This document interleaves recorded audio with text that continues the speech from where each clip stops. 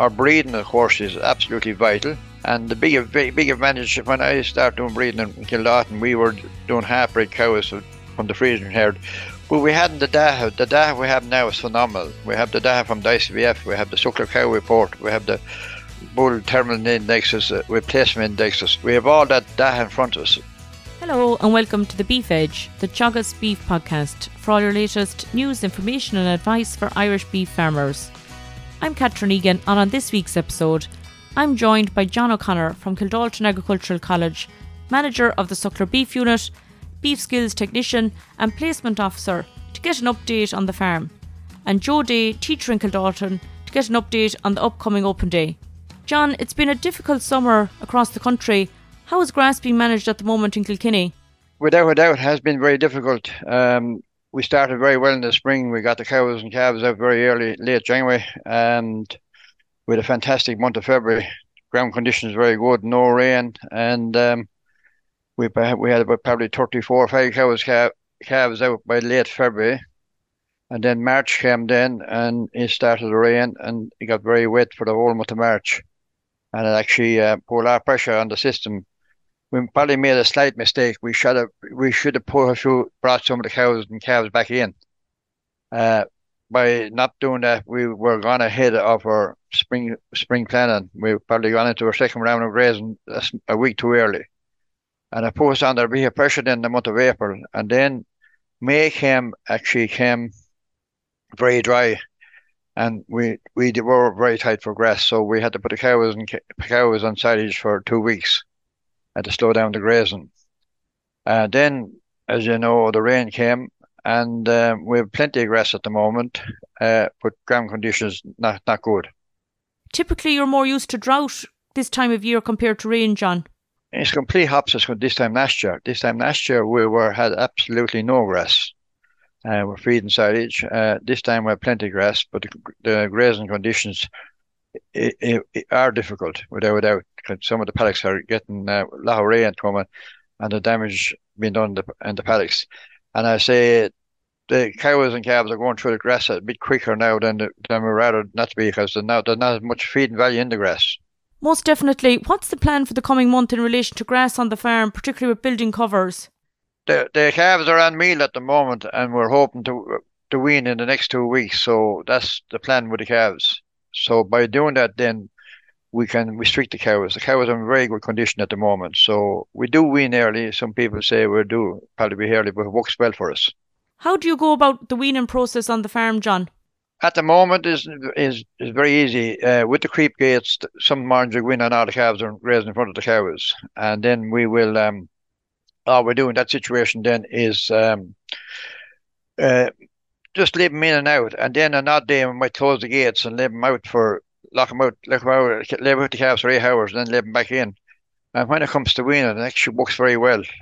Now, the only thing we'll decide on the weaning is the weather conditions. We don't like weaning in wet weather, because the cows will do a lot of damage on one side of the paddocks, and the calves will do another bit. If the weather dries up, we will do it. That's the only thing. Might decide what day. It could be 3 or 4 days of difference. That's why we would wean. We don't want to damage the paddocks either. So what we do then, after weaning, then we divide the calves, take the heifer calves from the bull calves. So instead of having one group, we'll have 3 groups. We'll have the calves grazing in front of the cows cleaning up behind the calves. We'll have one group of bull calves and one group of heifer calves. Breeding season is well and truly over at this stage. Have you scanned yet, or how has performance been? The breeding season went very well. We had scanned last week. Very happy with the results. I think we had 51 cows in calf out of 53, and we had 2 heifers not in calf out of 11. So with 2 cows not in calf and 2 heifers not in calf. What we're very happy with the scan was we reckon we're working out the charts there. 95% of the cows will calve in 6 weeks next spring. Our calving compact is getting better and better every year, so we're very happy with that. We're starting to calve around the middle of January. I think there's only 2 or 3 cows showing up scanning early March, so most of the calving will be done by late February. That's excellent, John. Yeah, it went very well this year. Our calving went well as well in the springtime. We had I think we ended up with a calf per cow, 1 calf per cow. We lost 1 calf, and we had 1 set of twins, so our calving went very well this year as well. Very good. And you finished bulls back in May. How did they perform?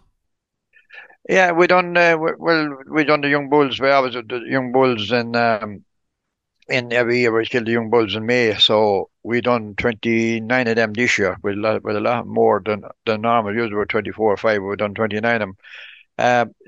Probably with the last summer, they weren't as good winning weights that we expect them to be, and they weren't as good when we're starting but the thing about the middle of February on that live meal, the 10th of February, with that mid meal, they're only 441 kilos live weight, and we want to be around 460 there. But when we slaughtered them, an average slaughter weight was 661 live weight.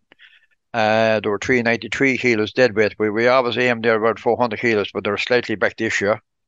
Um, they killed out quite well, the 59.5%, and the carcass weight at 393. They averaged €2,120. The only slight disappointment with that, probably the bulls this year, when we start killing them the first week of May, they were a base price of 530. When we're finishing killing them on the last of May, their base price is €5, which is unusual because usually they go up in price, but this year they were going down in price every week. But overall, they've done quite well. They actually, in the last 100 days, they panned 2.06 kilos, which was quite good. That was great. How are you managing them over the last 100 days? They're just an ad-lib meal and straw. Ad-lib meal and straw. That's what they're at. What type of concentrates were they getting, John? We're feeding a super bull ration. A super bull ration, that's what we're feeding. And we're quite happy. We changed this year. We just went to a kind of a specialized bull ration for doing the bulls, where there was a lot of maize in that ration. That was great performance. In comparison, how are this year's calves performing at the moment? The answer to your question, Catherine, if you look at them, they're a fantastic group, a very even bunch of calves, but we have no weights for them. We will have them now for the open day. We'll have them, when we wean them, we'll have the weights for them. And we'll put the weights up for skeps as well in the program. So we'll be weaning them next 2 weeks, so we'll have the weights. But if you look at them as a bunch of calves, they look as even bunch of calves we had for a long time. They look very good. A lot of listeners will have seen the cow, her heifer and bull weaning at the ploughing championships last year. How did they perform this year, John? Yeah, they're done very well. We had weights for them when we're doing them, but the heifer herself was at the now match. We had her in a couple of times there doing practice with students. She's over 700 kilos now. She was an exceptional heifer, right? And the cow, that cow has another fantastic heifer calf this year, so she'll be kept for breeding next year. So they're doing quite well, and she had a lovely calf that heifer had. So they're all still there in the herd, yeah. And that Simmental heifer was going to calve at 24 months to the sire LM2014. Yeah, she calved a 2-year-old. Yeah, so that she was smashing calf as well. So we'll have that we will have that animal probably on display for the open day. As many listeners may know, you'll be retiring in the coming month. What are the big changes that you've seen over your time in Kildaton College? Yeah, there was a lot of changes. I suppose the biggest change over all time, I suppose, look at the wood sucklers, you have to do the job very well. And suppose there's five things I will say that makes a profit in the unit. Number one is animal health. And the vaccination programs were brought in, so we have more healthy animals. So by having healthy animals, you have more live animals. So that animal health was a very important one. Our breeding, of course, is absolutely vital. And the big advantage when I started doing breeding in Kildaton, we were doing half-bred cows from the Frisian herd, but we hadn't the data. The data we have now is phenomenal. We have the data from the ICVF, we have the suckler cow report, we have the bull terminal indexes, replacement indexes. We have all that data in front of us. And when we're selecting heifers for breeding, selecting bulls, we had that. When I was buying a bull 20 years ago, I had no data. Actually looking at the bull. When we're picking out AI bulls, we have the data we have now. So that's a massive change. I suppose our grassland management then has improved fantastic, and that's down to doing the pasture-based grass measurement, reseeding, keeping the soil indexes right. So that's a major improvement. And I suppose the most important thing, is calves per cow. Like if you have to have with the suckler game, you nearly want to have a calf per cow. Some years we had bad years. We had one year, the worst year we ever had was 0.83 calves per cow. Where in the last 4 or 5 years, we're doing that target. So calves per cow, calving interval, a compact calving is very important. When I remember worst we were calving, we were probably calving over 16 weeks. And we had a lot of losses as well. And the other thing is, having the data has bred it. Having the easy calving with the bulls, hard calving bulls versus easy calving bulls. But it's not all down to the easy calving bulls, it's the hard calving bulls as well. It's very important the way you feed the cow. And we learned that over the years. The last few years, we have made a massive effort the way we feed the cow 5 or 6 weeks before calving and just before calving, and that has made a massive difference. When we were calving, say 20 years ago, our average birth weight was always 50 kilos or more. Now we're down to about 43 or 4, and that's down to keeping the cow. And by having a lighter calf at birth, you won't have more live calves, and they do make up the weight as they go along. I suppose the last thing that made a big difference in our unit was converting to bull beef proper wise, putting more money into our pocket because for 12, I think it's 12 years ago, we're doing the bull beef.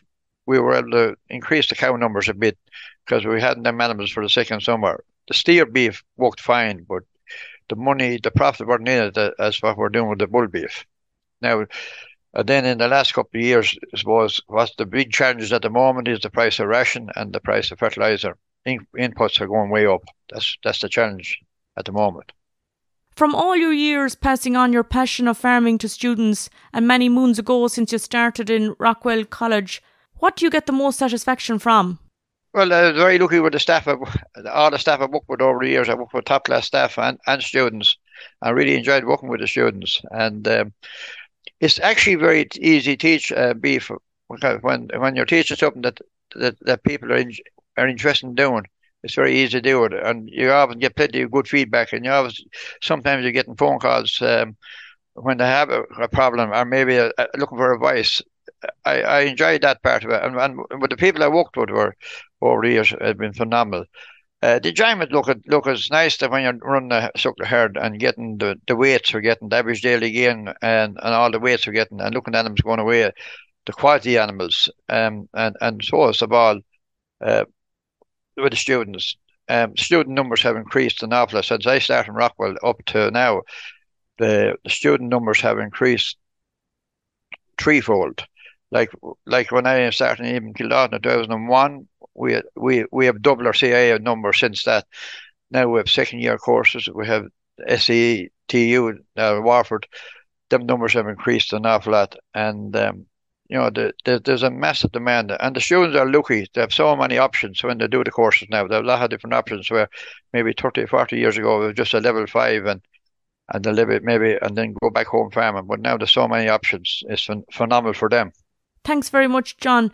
And you're hosting an open day on the 8th of September. Joe, can you tell listeners about it? So on the Friday, the 8th of September at 2:30, we'll be welcoming farmers into Kildaton to look at our suckler beef herd. So it will be there'll be some stands and some demonstrations as well as some information points. So it's going to start with 3 stands in the fields coming in the avenue just by the car parks, where we're going to initially have John O'Connor and Martina Harrington, the beef specialist, outlining our production system, some of the progress made over the last 5 years in particular in terms of breeding, financial and physical performance, and a big focus there on, I suppose, increasing our breeding indices, and as John referred to earlier, calves per cow, as well as live weight gain will be the focus there. A little bit of focus as well on cow type and selection of bull.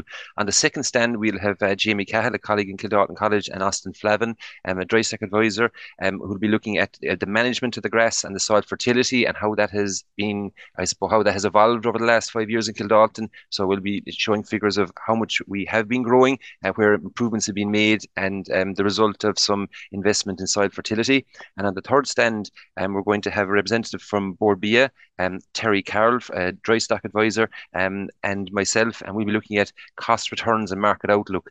So we'll be looking at, I suppose, financial and physical performance from the Kildaton herd, both the calf to beef and the suckler herd, as well as looking ahead into the autumn for those, I suppose, crystal ball gazing in terms of winter finishing prospects, where they're at, maybe what they can afford to go as far as when buying animals for winter finishing, and just at the whole area of putting a budget together to try and aid them in that process. So that's the third stand there, cost returns and market outlook.